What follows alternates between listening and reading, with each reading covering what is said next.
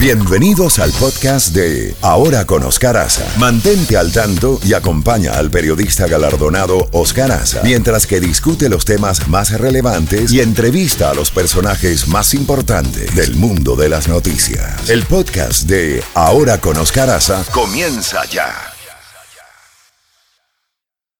En Ahora con Oscar Haza, contacto directo con Jacobo Goldstein. 7:28 minutos. Jacobo, buenos días. No sé si escuchaste la conversación con la congresista Ileana Ros-Lehtinen, donde explica... No, estaba en otras transmisiones, pero dime. Bueno, básicamente porque nos explicó por qué no es trumpista, por qué no está con Donald Trump. Entonces, pero antes de eso, queríamos conversar contigo porque tú has conocido muy profundamente a esa familia, la familia Bush, y nos preocupó mucho anoche. Inclusive abrimos el programa de televisión con ese última hora de que había sido hospitalizado y que se encontraba en cuidado intensivo, en intensive care, el ex presidente George Bush padre, el 41, con una infección que le ha llegado al torrente sanguíneo, que se encontraba con arritmia, y ya a su edad eso es una gravedad, y se produce 24 horas después de haber sepultado a la primera dama Barbara Bush. No, eso verdaderamente es lamentable. Lo vimos en la ceremonia, también puede haber sido producto de tanta intensidad. Lo vimos en su silla de ruedas, sentado, saludando a la gente que venía y muy adolorido, como podría ser. ¿Cuántos años juntos ese matrimonio? 72 años juntos. Sí, 72 años, es toda una vida. Y bueno, todavía está en cuidado intensivo. Vamos a tener que seguir de cerca las partes o los partes médicos que nos estarán informando acerca de su estado de salud, y le deseamos suerte. Para mí, yo creo que George Herbert Walker Bush 41 fue un buen presidente. El país anduvo bien, él logró esa famosa coalición de 50 países para sacar a Saddam Hussein de Kuwait. No, y fue un estadista, Jacobo. Comenzó como un héroe de la Segunda Guerra Mundial en el Pacífico, como piloto, y posteriormente representante, posteriormente congresista, jefe de la CIA, embajador en Beijing, vicepresidente de 2 periodos, presidente un periodo. Con ese resumen, imagínate tú. No, es uno de los resúmenes más completos de alguien que haya ocupado la Casa Blanca. Creo que poca gente ha tenido la experiencia previa que tenía George Bush padre, Bush 41, cuando llega primero a la vicepresidencia y posteriormente a la presidencia de los Estados Unidos.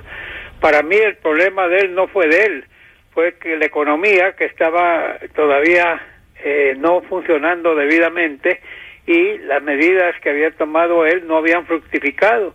Toda su gente le decía, no, el otro mes las cosas van a mejorar, y la campaña de Bill Clinton se basó en la famosa frase, es la economía estúpido. Eso fue lo que tumbó al presidente. Y cosa curiosa, él y Bill Clinton se volvieron tan amigos después, inclusive participaron en tantos eventos juntos.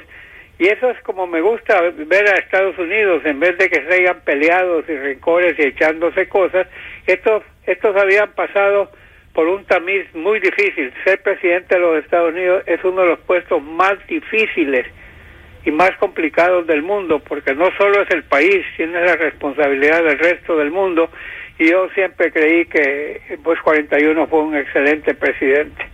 ¿Y sabes qué? La economía, apenas llega Clinton al poder, a los 2 meses la economía comienza a repuntar, pero no fue a tiempo para que saliera reelecto. Así que vamos a ver qué pasa. Yo le tengo mucho aprecio a George W. Bush, honrado como persona, como ser humano. Un caballero. Sí, un caballero. Creo que eso lo describe mejor que nada. Sí, señor. Jacobo, ¿qué va a pasar con Pompeo? Ya lo van a aprobar, Oscar. Mira, ayer Rand Paul, el presidente Trump, logró convencer al senador republicano de Kentucky, Rand Paul, que votara a favor de Pompeo en el Comité de Relaciones Exteriores, dándoles un gane apretadísimo de 11 a favor de Pompeo, 10 en contra. Así que ya y en la Cámara, en el Pleno del Senado, ya tienen mayoría los republicanos, no necesitan mayoría absoluta, solamente necesitan mayoría numérica. Y creo que Pompeo va a estar listo. El viernes se reúnen los cancilleres del grupo de los 7 y creo que Pompeo va a estar representando ya a Estados Unidos. Pompeo tiene un excelente récord. Sí, señor. Se graduó en primer lugar en la Academia Militar de West Point, estudió Derecho en la Universidad de Harvard, ha hecho de todo. Lo que pasa que, y todo el mundo está de acuerdo que ha hecho una excelente labor como director de la CIA. Sí, señor. El problema era que varios legisladores no comulgan con algunas de las ideas que tiene Mike Pompeo en cuanto a política exterior. Él es de la línea dura, pero sin embargo nadie discute sus credenciales. Eso no está. Y hablando de credenciales, Oscar, ahí tenemos un problema para el presidente Trump que tiene que ver con el médico de la Casa Blanca, Ronnie Jackson. Ajá. ¿Te acuerdas de esa famosa rueda de prensa que dio en la Casa Blanca hablando de la salud del presidente, sí, que era un torito que podía durar 100 años y todo? Bueno, yo creo que eso le cayó muy bien al presidente. El hecho es que lo ha nominado para uno de los puestos más duros del gabinete de gobierno. No ahora, siempre. Es el Ministerio del Veterano. Ay, Dios mío, es una papa caliente. Los veteranos, papa caliente. Eso es un elefante blanco.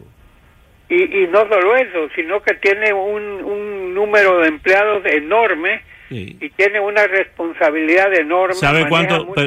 Perdóname que te interrumpa. ¿Tú sabes cuántos empleados tienen? Depende directa e indirectamente. 300,000.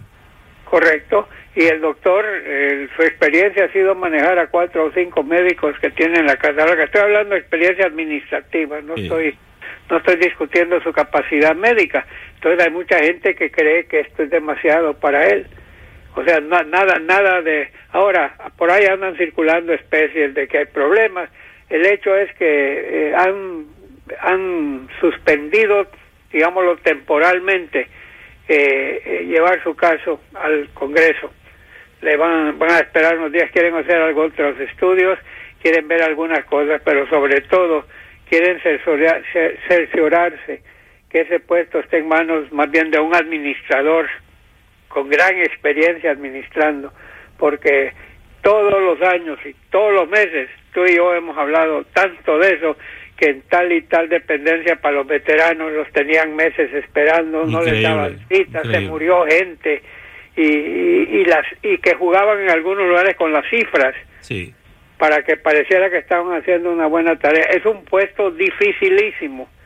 Y mientras tanto, el que también está en aprietos, pero tiene hasta el momento el apoyo del presidente, es Scott Pruitt, el ex fiscal general del estado de Oklahoma, crítico tremendo del medio ambiente, o sea, de la Secretaría del Medio Ambiente, y ahora él es el titular de esa secretaría y ha estado quitando a diestra y siniestra toda una serie de decretos que habían, o medidas que había tomado esa dependencia, tratando de ser más favorable al sector privado, y eso pues muy bien recibido por el sector privado, pero no por el sector que se preocupa por la contaminación y por los gases naturales. Tú sabes todo eso. Bueno, Jacobo, hay dos temas, dos noticias antes de Gatillo Time que quería tratar, y es el tema de Alec Minassian, de 25 años, que ha provocado una tragedia con 10 muertos en Toronto, Canadá, y 15 resultaron heridas. Pero varios gravísimos. Varios gravísimos, pero le dijo a la policía, mátenme cuando lo fueron a arrestar. Mira cómo está el loco en la calle. Pero además de eso, tenemos al de Nashville, Tennessee, que realmente indigna, no hay otra palabra, el hecho de que ese muchacho, que no es ningún muchacho, tiene ya 20 y pico de años. 29 años. Lo arrestan cerca de la Casa Blanca armado. Lo sueltan. Le devuelven las armas, 4 armas al papá. Y el papá se las dio a él. Fue desnudo y mató a estas 4 personas en el Waffle House, ahí en Nashville, Tennessee. ¿Hasta dónde vamos a llegar con tantos jueces y tantas autoridades tan flojas? No solo eso, tantos padres que o son tontos o son locos o tienen los ojos vendados. Ayer hablábamos contigo de esa madre del joven que llevó a cabo la matanza en Connecticut, que la mamá lo llevó, sabiendo que tenía un niño con enormes problemas, lo llevó para que aprendiera a disparar. Sí. Y tenía un rifle semiautomático en casa sin candado. Un buen día este chico agarró ese rifle, mató a la mamá, se fue a la escuela esa, New Point, creo que se llama, y mató a 20 niños entre 6 y 7 años de edad y mató a varios profesores. Increíble, Oscar. Pero lo increíble es que la mamá, a sabiendas de lo que tenía, para mí la responsabilidad de los padres, en estos momentos se está contemplando seriamente ver si le meten proceso al padre por complicidad o por, ¿cómo se llama? Cuando comete un asesinato que eres parte del, no sé, pero algo, no pueden seguir a los padres eximiéndolos de culpa cuando tienen una culpa enorme. Sí, señor. Estamos viendo imágenes dramáticas de Nicaragua, Jacobo. Ya el pueblo está en la calle pidiendo a Ortega que se vaya. Y vemos imágenes impresionantes de la policía y la guardia disparándole a mansalva a la población civil, desarmada. Tú sabes, en nuestros países, Oscar, el ejército siempre ha sido ejército del pueblo. No son cadetes que van a academias militares y la mayoría de los ejércitos y aquí en este país también estamos son gente del campo semianalfabetos. Del campo, ¿tú crees que les es placentero matar a sus correligionarios y a la gente también por órdenes de un presidente que no lo está haciendo por defender al país, sino que lo está haciendo para defender su propio pellejo? Sí. Y lo hemos visto en Venezuela y lo hemos visto en tantos lugares. Y es que hoy en día dar un golpe de Estado, Oscar, es mal visto. Te aseguro que hay varios gobiernos actuales que les iría mejor con un golpe de Estado y gente nuevo que estar con estos llamados demócratas que arreglan las cosas para controlar las cortes, los medios de comunicación y todo, y así salen electos y reelectos y dicen que son electos democráticamente. Eso no es democracia. Tú sabes que tú me dices todos los días que cada 5 minutos tenemos una noticia. Bueno, esos minutos se están reduciendo. Acaba de entrar un tuit de Mike Pence. Mira, de Mike Pence, yo pensé que era el presidente Trump, pero Mike Pence retweet el tweet del presidente Trump. Dice, proud to support our friend, vote Marsha. Se refiere a Marsha Blackburn para ser representante, para senadora por Tennessee. Y entonces dice, ella ha sido una campeona de las políticas del presidente Trump con relación al trabajo, pro-militar, America First Agenda, and will be critical ally in the Senate. Tiene todo nuestro apoyo. Marsha Blackburn. Bueno, el presidente se va a tener que meter de lleno, Oscar, en esta campaña a medio término. Recordemos que ya van más de 40 y pico congresistas y senadores republicanos que han dicho que no van a buscar su reelección.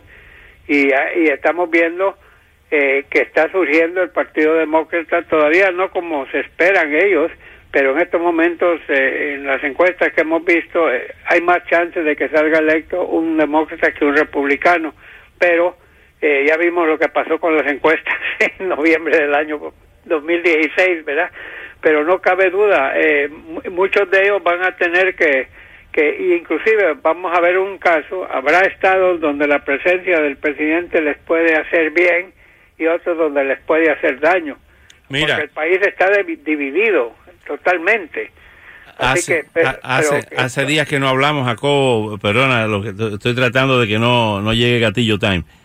Hay una conferencia de prensa ahora mismo en Toronto donde le preguntaron cómo es posible que lo agarraron vivo sin incidente. Dice, gracias al gran entrenamiento de la policía de Toronto, de la policía canadiense, de arrestarlo sin mayor incidente. Él le gritó a la policía, mátenme. Me refiero al que provocó. He visto los videos, Oscar. Él finalmente le hace caso y se se tira al suelo, ¿no? Sí, señor. Pero yo esperaba tiroteos. Sí, señor. Esa es una gran... Y óyeme, y al que también detuvieron, como te digo, ya detuvieron en, ¿cómo se llama? En Tennessee. En Nashville, es lo que te digo, el loco desnudo, un muchacho con los ojos inyectados, que se parece, por la experiencia que uno tiene como reportero, con los ojos inyectados para ser drogado totalmente. Y además se presentó desnudo a las 3 de la mañana a dispararle a estos 4 pobres gente que estaban comiendo ahí en el waffle. Pero también, como te digo, así que tenemos vivo a ese y tenemos vivo también al de Canadá. Sí, señor. Porque normalmente o los matan o se matan ellos. Hace días que no hablamos de la bolsa y se ha desplomado las acciones un 16% de la Philip Morris, el día más aciago en la historia del cigarrillo Marlboro y de sus productos de tabaco. Se ha producido en el día de ayer en la bolsa cayendo 16%, después que la hicieron pública en marzo del 2008. Es el peor día. ¿Cuál es la razón? Porque fumando... pero la Philip Morris también ha tenido una gran cantidad de productos que han adquirido fábricas que no tienen que ver con tabaco. Dice el Wall Street Journal, vamos a traducirlo aquí, tú que hablas el inglés sin acento. Dice, that's because everyone has been turning to vaping or quitting. O sea que han cambiado los hábitos de consumo del tabaquismo en los Estados Unidos. Son muchas campañas y muchos lugares donde está prohibido fumar, Jacobo. Antes yo me acuerdo la monstruosidad de fumar en un avión. Todo el mundo olía cuando salía de un vuelo, y si era un vuelo largo, la ropa y el pelo te olían a cigarrillo. No, era tremendo, yo me acuerdo.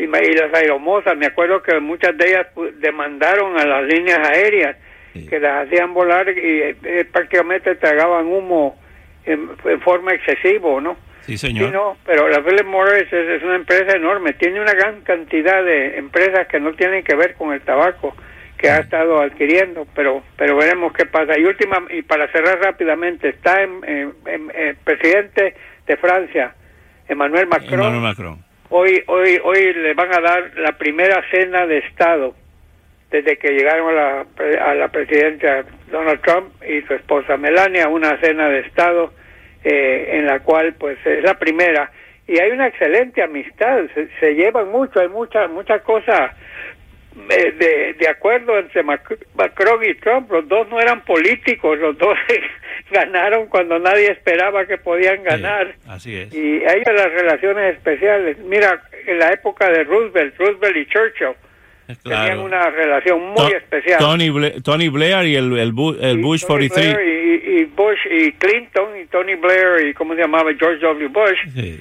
Sí, no, Macron va a tocar temas, por ejemplo, quieren tocar el tema de que no se salga Estados Unidos del tratado nuclear con Irán, en la cual participaron Rusia, China, Alemania, Gran Bretaña, Francia y Estados Unidos. El presidente quiere salirse de eso. También Macron le va a pedir que no se salga de Siria, que Siria todavía está con graves problemas y que no se salga de Siria. Van a hablar del medio ambiente, de todo. Y luego, el viernes le cae Angela Merkel con los mismos temas. O sea, es un doble golpe diplomático tratando de convencer al presidente, porque son los países aliados de Estados Unidos. Sí, señor. Más importante. Óyeme, antes de que se nos acabe el tiempo, Jacobo, porque estamos corriendo con tantas noticias, tu amigo Mitt Romney fue al juego de anoche, donde Utah ha sorprendido poniendo la serie 3-1 contra Westbrook y contra el equipo de Oklahoma City, y entonces fue allí a aplaudir. Pero el tema es que le ha salido resistencia en las primarias republicanas y el camino no está tan expedito para Mitt Romney. Es que Mitt Romney, la gente sabe que él y el presidente Trump no se llevan, y hay gente en Utah que le cree mucho al presidente Trump y que por eso no están tan enamorados de Romney. Romney siempre antes en su carrera pública ha barrido en Utah con números enormes. Aquí estamos viendo otra vez el efecto. Esa es una de las cosas que vamos a poder medir en las elecciones intermedias. ¿Cuánta gente va a apoyar al presidente para que tu partido retenga la mayoría y cuánta gente no? Esta va a ser una de las elecciones internas más peleadas y más importantes en la historia de este país. Sí, señor. Así que esperemos qué pasa.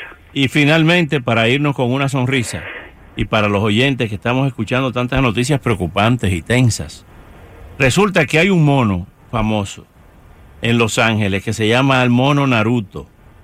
Es el mono famoso en todo el mundo por haberse tomado varios selfies. El mismo mono se retrató. Sí, entonces mira, han ido a un tribunal federal de apelaciones que dictaminó hoy, es decir, ayer, que el mono Naruto, famoso en todo el mundo por haberse tomado varios selfies, no puede beneficiarse de los ingresos que generaron esas imágenes, ya que los animales no pueden acogerse a la protección de las leyes de derechos de autor. ¿Tú te imaginas un mono autor con derechos de autor? Y entonces, esto bueno, comenzó... tenemos a muchos políticos que también son monos. Fíjate, no sé qué decir, pero está interesante. Dice, ¿le van a dar el premio Nobel o el premio Pulitzer? No, mira cómo comenzó todo esto. En el 2011, el fotógrafo británico David Slater instaló su cámara en una selva en Indonesia y la dejó preparada para que los monos pudieran manipularla y jugar con ella. Fue así como el mono Naruto se convirtió en toda una celebridad y en un fenómeno de las redes sociales al tomarse varios autorretratos con la cámara de Slater. ¡Wow! O sea, tú sabes que se han hecho muchísimos experimentos en la selva de poner un espejo, cómo reaccionan los monos ante los espejos, principalmente los chimpancés, que son los que más imitan y son los más agresivos. No hay cosa más agresiva que un mono chimpancé. Un mono tiene los brazos muy largos. ¿Y le pegan al espejo o se dan cuenta que son ellos? Es impresionante. No, se vienen a dar cuenta que son ellos mucho tiempo después, cuando se paran, le dan golpes al espejo, dan vueltas, están como enloquecidos, creyendo que es otro mono, hasta que empiezan a darse cuenta que son ellos mismos. Pero por un proceso largo, pero se dan cuenta que son ellos. Wow. Hay muchos animales que son más interesantes y más inteligentes que los hombres. Sí, señor. Bueno, Naruto... Yo he visto perros, Oscar, que lo único que les falta a los perros es votar.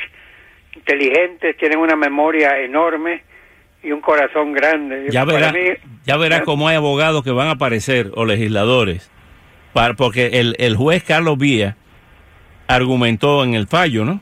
El Tribunal de Apelaciones del Noveno Circuito en San Francisco, dice que Naruto y en general los animales que no sean humanos carecen de la cobertura legal para estar protegidos por las normas de derechos de autor. Tú verás ahora las asociaciones de protección de animales queriendo modificar la ley para que los monos, los perros, los gatos tengan derechos humanos.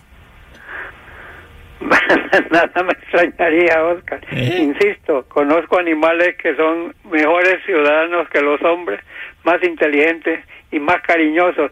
Como dijo Harry Truman, la frase célebre de Truman: si quieres un amigo en Washington, consíguete un perro. Ay, Dios mío. Jacobo, con esa nos vamos. Gatillo time. Hoy fue largo el segmento, pero ¿tuviste la cantidad de noticias que hay? Pero estaba contando 7 veces, dijimos y por fin sí. cerramos y salían más noticias. Bueno, besos, Jeffy, abrazos, besitos. Luis, abrazos en el incansable, abrazos a Oscar. Gracias, hermano. Gracias al público por